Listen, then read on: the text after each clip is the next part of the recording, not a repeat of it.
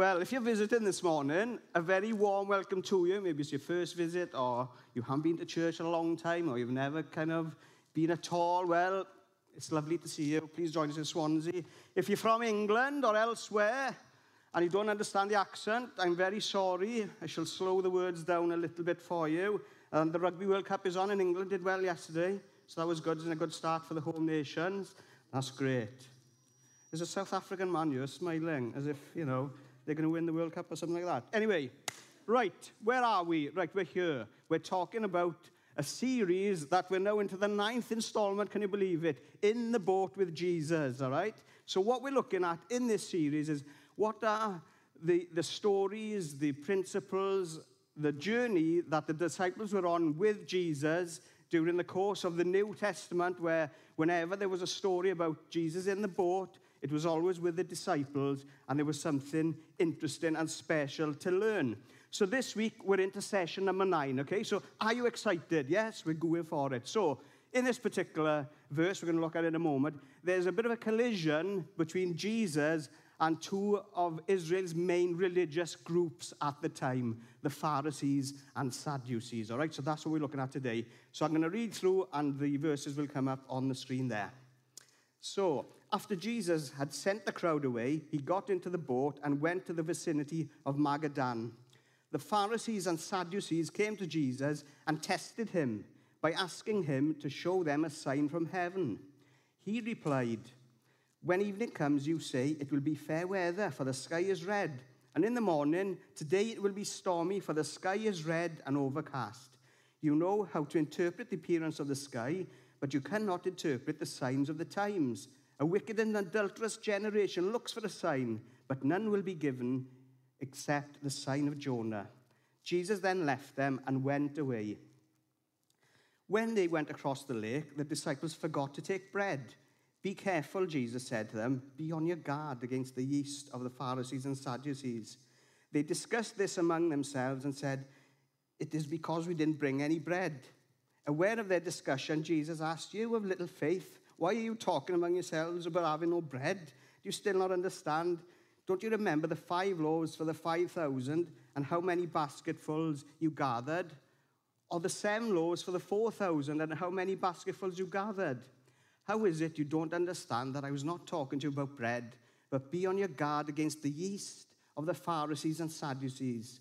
Then they understood that he was not telling them to guard against the yeast using bread, but against the teaching of the Pharisees and Sadducees. Okay, so this is what is going on. So Jesus has just performed a huge miracle in the feeding of the 4,000. So this just precedes these verses here. And Jesus has sent the crowd away back, to their homes, etc. And during this time, Jesus had healed so many people in this amazing gathering, okay? The lame, the blind, the crippled, the mute, we read in the scriptures, all right? And people are healed and people are changed. And what we hear is the crowds are amazed at what Jesus is doing, and their lives are being transformed and changed. And this is something which happens in life. When Jesus has done something, or is doing something in someone's life, and we see change and transformation, it is so good to be thanking God for those things. And we read here that the people praised God. And Jesus didn't send them away hungry. He had compassion on them, and he fed them with the feeding of the 4,000. On this occasion, there's the 7 loaves and 7 baskets left over. So this is all in Matthew, which just preceded these verses here. And we read also in the account that Mark wrote in chapter 7 that the feeding of the 4,000 took place in a place called the Decapolis, all right? So this, in the history of it all, of the geography there, meant 10 cities. So Decapolis means 10 cities. And this was like a loose federation of about 10 ancient Greek cities. And this was formed in the Roman conquest of 63 BC by Pompey the Great, who reorganized the Middle East during those times. So the significance here, and why I wanted to talk about that, is the feeding of the 4,000 would have been predominantly a Gentile crowd, not a Jewish crowd, not a Jewish background, people from that kind of community, but this was a Gentile crowd, people who weren't linked to Israel. So the likes of you and I, maybe, we weren't connected in any way. We lived in a different area. We had a different culture, different ways of living life, etc., etc.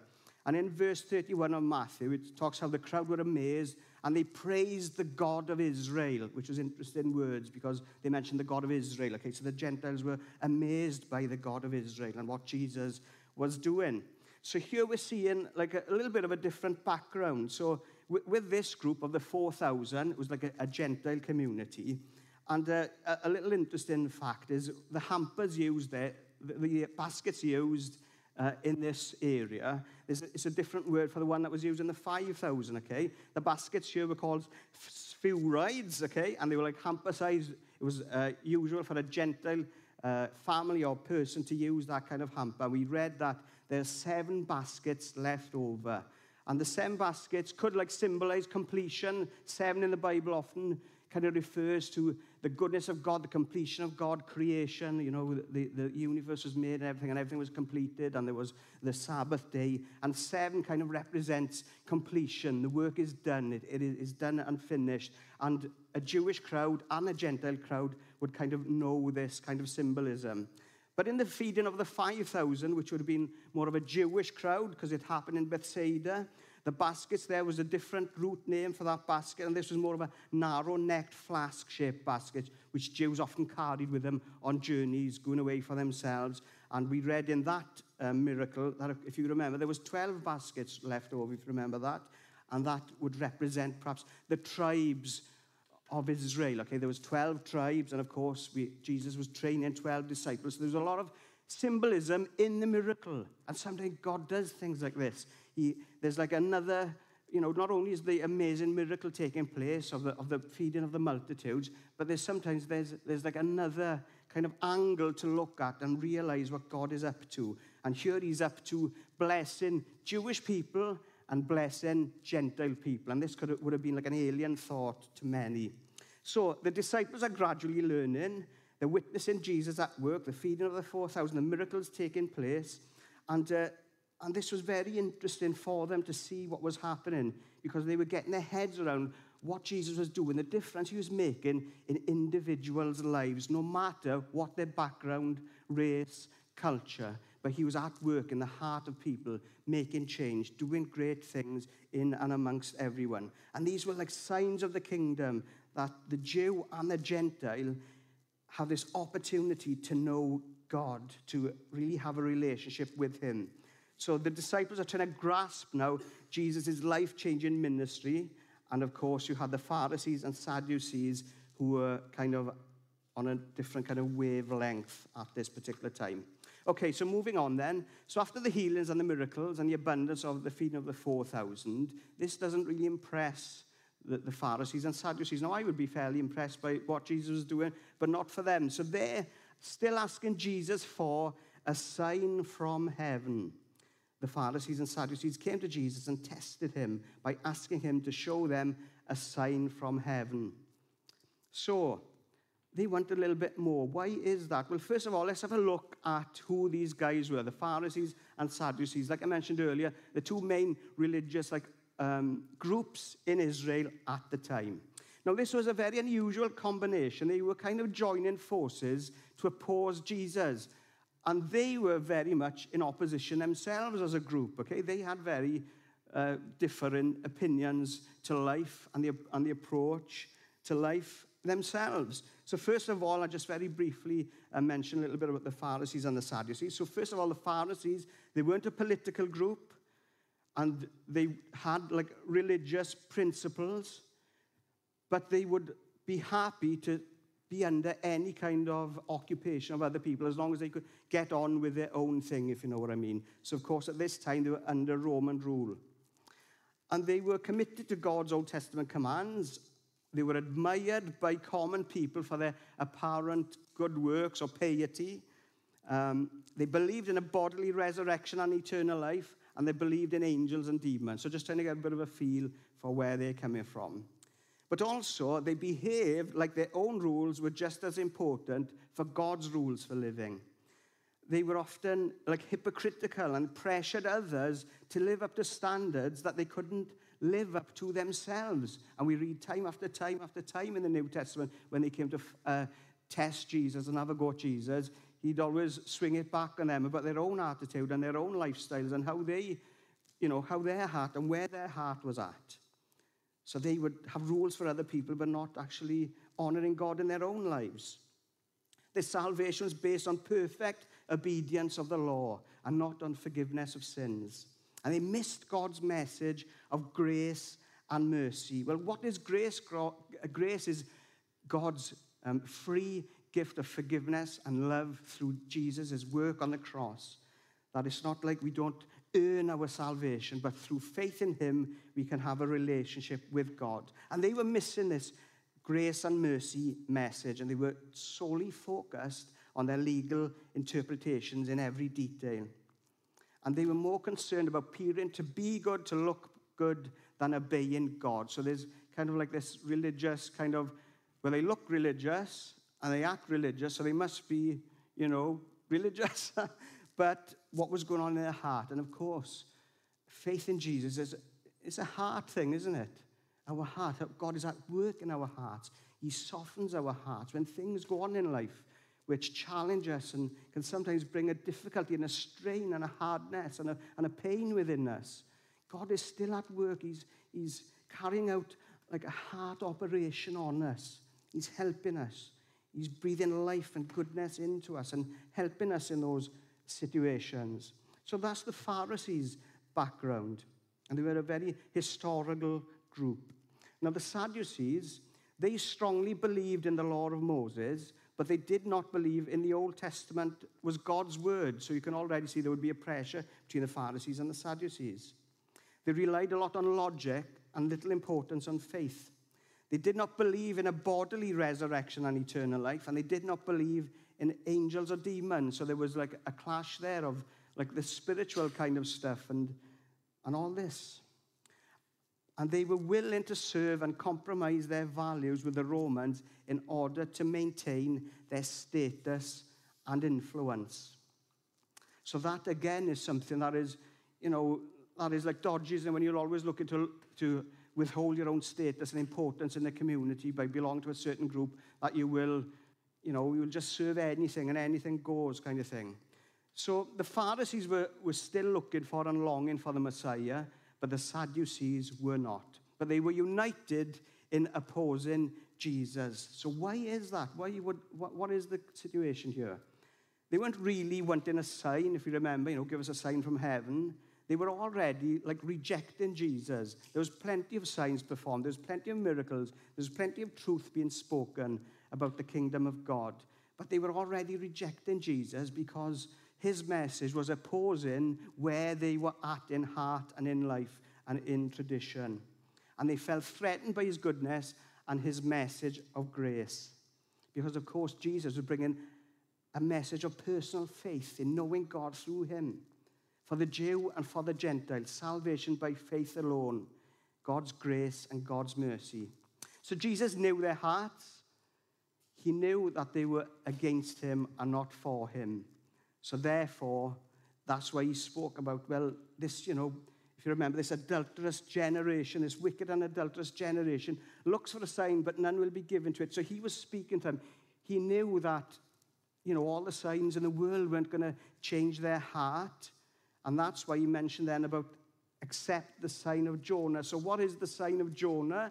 Well, when we look at that, there's a couple of things that happened in Jonah's story. If you remember, first of all, he had a message to take to the evil that was going on in Nineveh, wasn't it?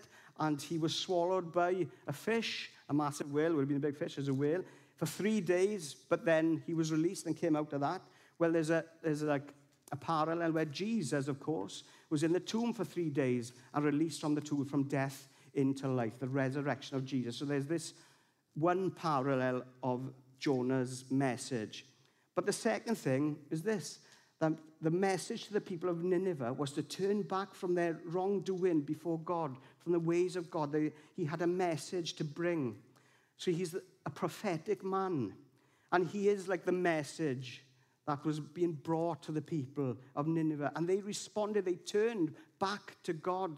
When we read those scriptures, they turned back to God because they accepted Jonah's message, his message of, being right before God.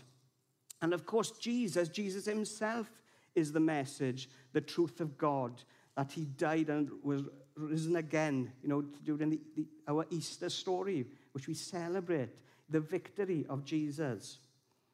And that we can be saved by faith, by grace. And that is open for anyone. For the Pharisees and Sadducees, for the Jews and the Gentile, there was this message of grace, of goodness, of salvation that we can receive in our lives.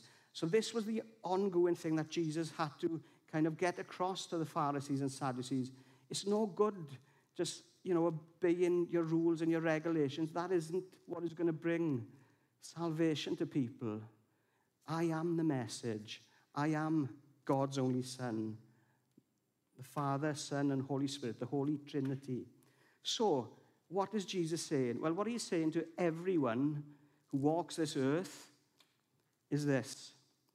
You can know God, you can know me through having faith, through believing. Through believing I'm the Son of God, that I died on the cross, I was raised again, I've conquered sin, that everything that everyone here sitting down, I have done in the past, will do in the future, is dealt with by the cross. So no longer by being a good boy or girl, doing the right thing all the time, that isn't what brings us eternal salvation. Okay? What brings us eternal salvation is the simple faith of God. And it is a sobering thought, because when we do decide to follow Jesus, we will see change and transformation within our lives. And it may take a little bit of time. And maybe it's a life's journey, which it often is, But God is at work in our hearts. We're open to him, and our heart is soft to him. And he's changing us, and he's developing our character, and he's helping us to live a godly, good life. But we know that our salvation is in him. And no matter how much we strive, that can't bring us any closer to God, into that eternal relationship, because the work is done and dealt with through Jesus. So this is the sign that Jesus was telling the Pharisees about. This is the only sign I give you, is the sign of Jonah, that I am the message. So that's a truth for us this morning, that salvation is only from Jesus, not through any particular religion or God or idol or philosophy, but through a relationship with him. In John 14, verse 6, Jesus said this, I am the way, the truth, and the life. No one comes to the Father except through me. So, this is interesting. What I find really encouraging as we read in the New Testament is that 2 Pharisees actually become Christians in their lives, and it is documented in the New Testament. We have Nicodemus and we have Saul. Very encouraging stories. They were won and convinced by Jesus, and their lives radically changed from their traditional beliefs into the ways of faith in Jesus. So used to living in a particular way and having the history and the knowledge of the journey of the Israel nation, but have come to a place of understanding and living a life for Jesus and being changed by him. The words in Amazing Grace, I once was lost, but now I'm found, was blind, but now I see. In just a few words there helps us understand, the goodness of God, how he changes our lives through that one message, how we can be lost one moment and then found because we know Jesus, and the whole truth of life, creation, eternity is revealed to us. And we're released from the bondage of difficulty and sin and wrongdoing. I was blind, but now I see. There's such an amazing openness in that statement. Because if you imagine, I remember being in primary school and our teacher telling us or explaining us how we can be grateful in life, grateful for who we are, our bodies, what makes us a person, etc., etc., etc. And one day they were saying, appreciating things like hearing or eyesight or etc., etc. And she got us to sit down and close our eyes. It seemed to be quite a long time, just to try and imagine or feel for other people who have, who don't have eyesight. just to appreciate the things that we do have when we have them. And here, in these amazing grace words, from being blind to being able to see, is such an amazing insight, such an amazing gift, such an amazing, gracious, kind act of God. And of course, for any of us who've struggled with anything like physical in life, and you deal with it for like a long time or a short time, it's not always the easiest of things, is it? And to get relief from that is such a wonderful thing. So here we're considering, what happened in Nicodemus' life, a conversation with Jesus. He was a Pharisee. He went to Jesus at night. He wanted to find out more. He knew there was something different about Jesus. They were waiting for a Messiah, and Nicodemus obviously had his suspicions, and we can go into all that in John 3, but we don't have time for it. But Jesus explains to him about being spiritually born again, a new creation through faith in him. And then Saul, of course, had his Damascus Road experience, a dramatic and profound change in his life, where he was changed amazingly by Jesus, who appeared to him and said, what are you doing, Saul? You're persecuting me. Well, who am I speaking to, Lord? It's me, Jesus, who you're persecuting. And Saul has a huge transformation in his life, changed dramatically, changes his name to Paul, and then the rest is history. It's all there in the New Testament for us to read, where he serves God 100% all the way.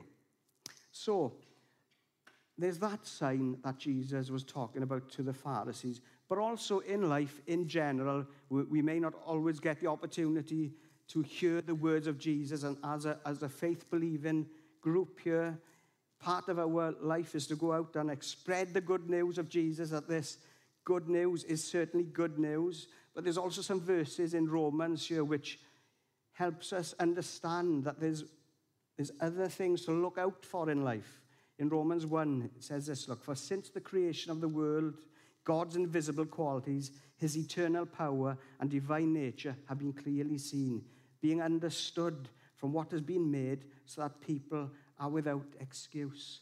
So there's great conversation starters just in life. I don't know about you, but I get amazed by the world and the sky and the greater far-flung kind of galaxies and all the rest of it, where technology is revealing more and more things to us.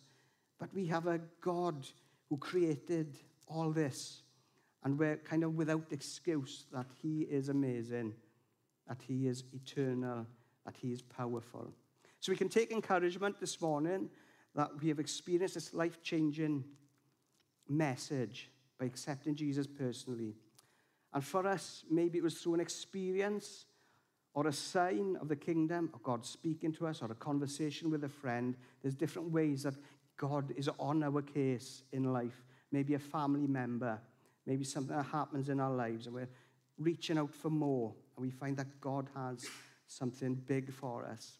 And like Paul, taking the opportunity to use our lives in genuinely serving God, experiencing his life-giving freedom. So that is like the next part of this great message, that when Jesus gets involved in our lives and is helping us in our life's journey, that we can respond to him and say, God, yeah, I thank you so much, and I will do and give myself to you in my life. And of course, seasons come and seasons go, where there may be struggles and ups and downs, but there's this agreement and step of faith in God to take that journey with him, to go with him in all of that. Okay, and just the last kind of point I wanted to look at through these verses is this, that there was a discipleship lesson now from Jesus that was happening, all right? So these are the verses here. When they went across the lake, the disciples forgot to take bread. Be careful, Jesus said to them. Be on your guard against the yeast of the Pharisees and the Sadducees. So, of course, the disciples thought Jesus was having a go at them because they forgot the bread. Just, the bread. They forgot the bread, okay? But that is not what Jesus is on about at all.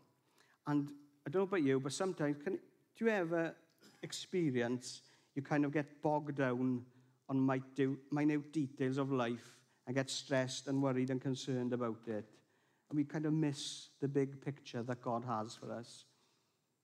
I don't know if you guys do, but I certainly do experience that. I kind of get it here, that where the disciples, of course, they've missed it here for a moment until Jesus kind of starts explaining to them.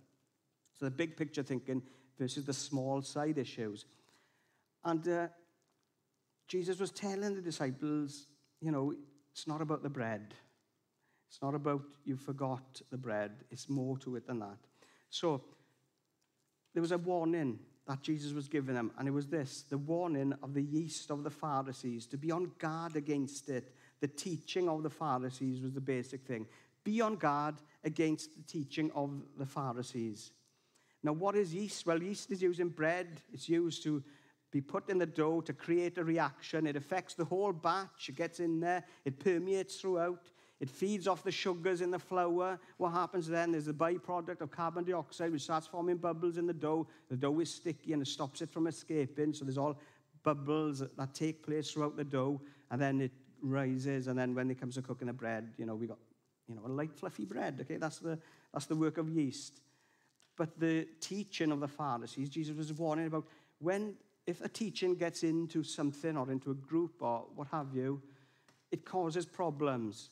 It causes big problems. So, of course, Jesus is the good news. He's the message. He's the one who's doing the hard work, who's going all the way, who's being misunderstood, who's doing great things, producing miracles, accepting people, helping those in need, etc. And then you've got the Pharisees and Sadducees challenging him, not believing in him, not wanting this message, creating grief and stress and heavy, weighing people down with their teachings and with their doctrines. And you can imagine how heartbreaking that is then for Jesus going all the way, and yet these guys are like not wanting it. And their teaching is going to affect those, putting pressure on people, putting weight on people, putting expectations on people which people just cannot live up to. So Jesus is warning, be on your guard. Don't get entangled into like religion like this, incorrect practices which weigh a person down. It's a horrible feeling when you feel weighed down. It's not nice at all. Now, I know Chloe loves the boiling weather. I don't mind it warm, but not like boiling, where you're, probably sweating pints, and just to walk from here to there, it's like, I need to sit down now. Being weighed down is horrible. Now, there was a lad I used to work with in Calsonic, and he had this reputation for always injuring himself. People like that, awkward and clumsy. And I went to work one day, somebody hurt his finger or he's hurt his arm, he's done something. And he was a baldy, he didn't have any hair. I walked in, and he had a crisscross on the top of his head.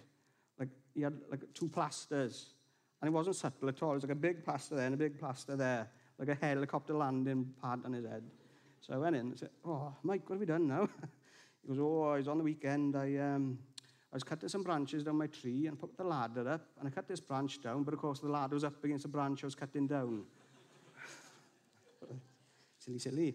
So he fell off, hit his arm on the fence, and I think the branch came down and hit him on the head. This big, that got me thinking about health and safety, and I always remember that whenever you're cutting trees and stuff down, always have the right tools.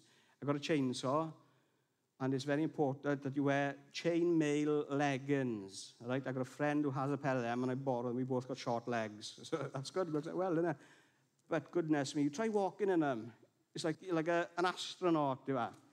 They're really heavy, and they got to be, because if you did have a slip of the chainsaw and it knocked your leg, you could damage yourself. So there's this heaviness, and it kind of reminds me, when you think of like the law and legalism and heaviness and do this and do that, and this is how you are right with God, there's just this heaviness. I can just imagine, this is like wearing those chainmail trousers. They're just weighing me down here. But no, Jesus doesn't want us living a life that is weighed down by false religion and difficult teaching and living up to standards that can't be lived to. His life and his love is a message of grace and goodness. And Jesus was warning the disciples, don't fall for it. Don't fall for going back into all that. Live a life of grace in me.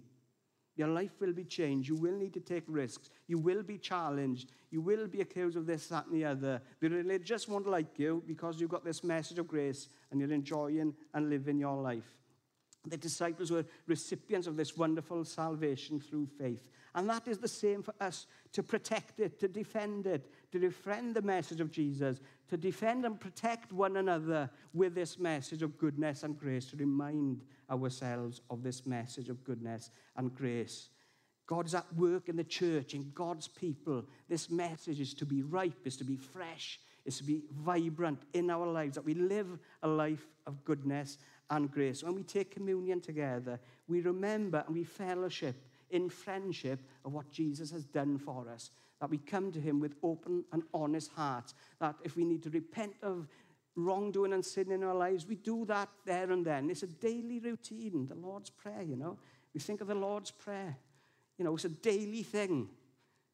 Lord, thank you. You are holy. You are good. Our Father in heaven, your name is holy.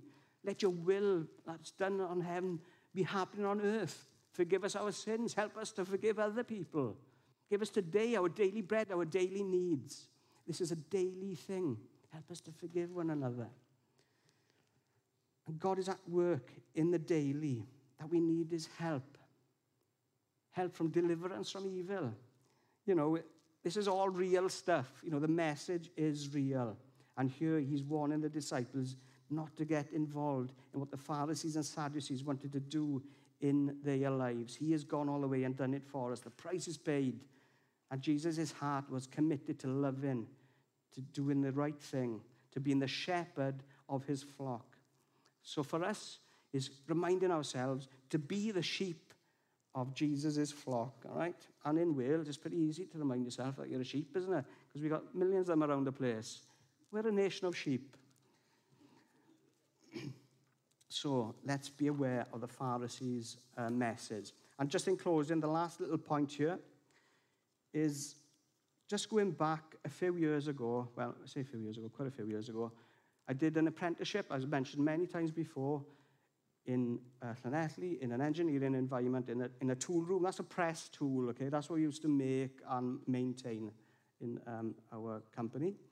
And what we had to do there is carry out an apprenticeship. We did a year in college and 3 years in this place. But it was like transitioning from, like a few years ago, you were in school and then you're in comp, and then all of a sudden you're in like the real world. And it's like, can be a little bit scary. Anyway, so the second year after coming out of college and into the tool room environment, I was working between two gentlemen. One was in his 40s, one in his 50s, one as Jehovah's Witness, one a Mormon. And I had just become a Christian, all right? I literally just become a Christian like 3 months before.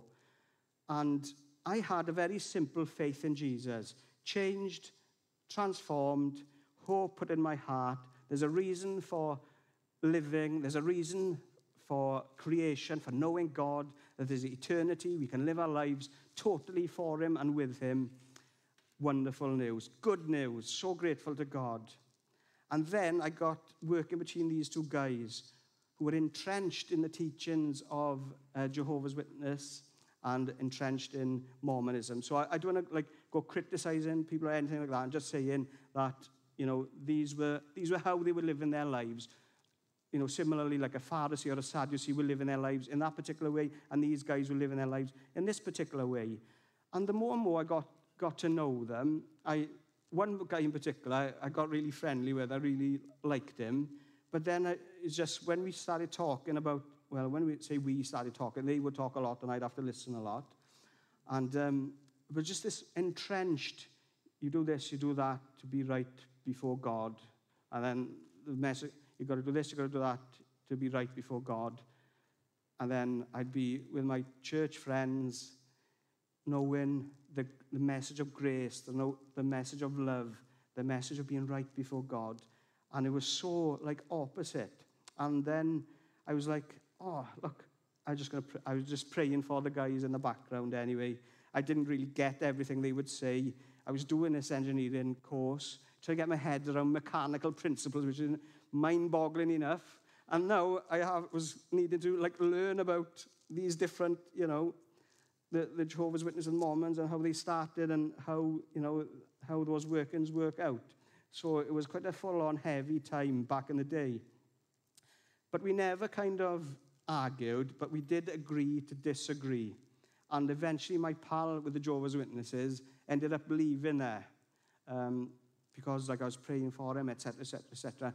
And it was back in the early days of Cornerstone. I remember we actually had a prayer meeting, and the whole church at the time were praying for him, praying for him, praying for him. And within 5 days, I went into work one day, and he goes, "Oh, Adam, something has happened. Have you been praying for me? I'm starting to pray to Jesus now." And of course, in there, that wasn't a thing, right? Okay, so I won't mention any names, anything like that, but it just wasn't a thing. And he said, it was just, for me, it was so encouraging to see that a message of grace get through an entrenched religious code was so encouraging. And let me tell you, I'm no theologian. I know, I was just a 17-year-old kid who had a faith in Jesus, who was praying and asking God, please help me say something that makes sense and, does something good. And of course, God was at work. God was at work. And it brought change and transformation. And I still pop in to see my pal from time to time, who's now well into his 70s. I'm very grateful for his life. So just to be encouraged today, guys, is to hold on to the goodness of Jesus, his grace, his love and compassion. When Paul wrote the letter to the Galatians, they'd slipped into a little bit of the Jewish guys were telling the Gentile believers they needed to obey this kind of Jewish law in order to be saved. And Paul was showing this being on guard. He was in there. He was addressing it. In Galatians 5:1 says, "It is for freedom that Christ has set us free. Stand firm then, and do not let yourself be burdened again by a yoke of slavery." And it is this message of not falling into religion and getting caught up in all that, but to know the freedom of the gospel, the good news of Jesus. So what I want to do, I'm going to pray. And when we pray, I'm going to read through a few verses from John 14, because when God is at work in our hearts, it's very important to be transformed as well, that we don't slip to the other end. The other extreme is we just go living our lives willy-nilly and doing what we want. And, it's just, that isn't what God is doing. He's transforming and changing us. The old school term is being sanctified, becoming more like Jesus. That's why he's interested in your life. That's why he's interested in your life, because he wants to transform you into his likeness. He wants to transform me into his likeness, and it will take time. But God is at work, and for us, the part that we play is we have faith. Faith in Jesus, that he is in us and doing something amazing in our lives. So let's close our eyes. I'll pray and read through these verses here just to encourage us at this time. So in John 14, Jesus replied, "Anyone who loves me will obey my teaching, and my Father will love them, and he will come to them and make our home with them. And anyone who does not love me will not obey my teaching. And these words you hear are not my own. They belong to the Father who sent me."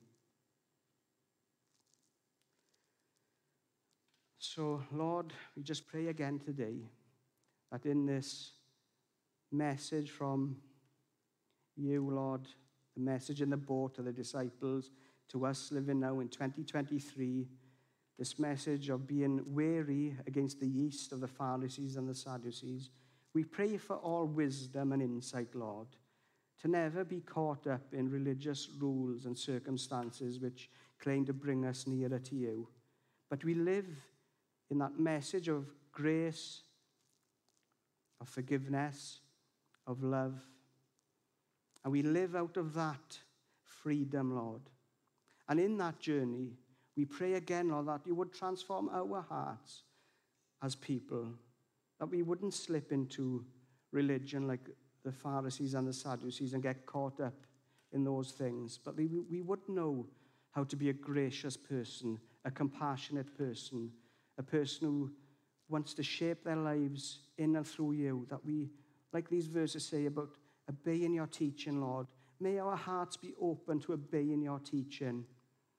May we not be caught up in our own agendas and what we want to do all the time, but be those who listen to the still voice of God that helps us and teaches us and directs us into a freedom and a love and a grace which the world can't give us, Lord. We're grateful to you this morning. We pray that our hearts would be softened right now. For those of us, Lord, who may have a struggle going on at this present moment, a difficulty, we're caught out in something, we're struggling with issues, there's a challenge upon our family, upon our lives, upon us as an individual.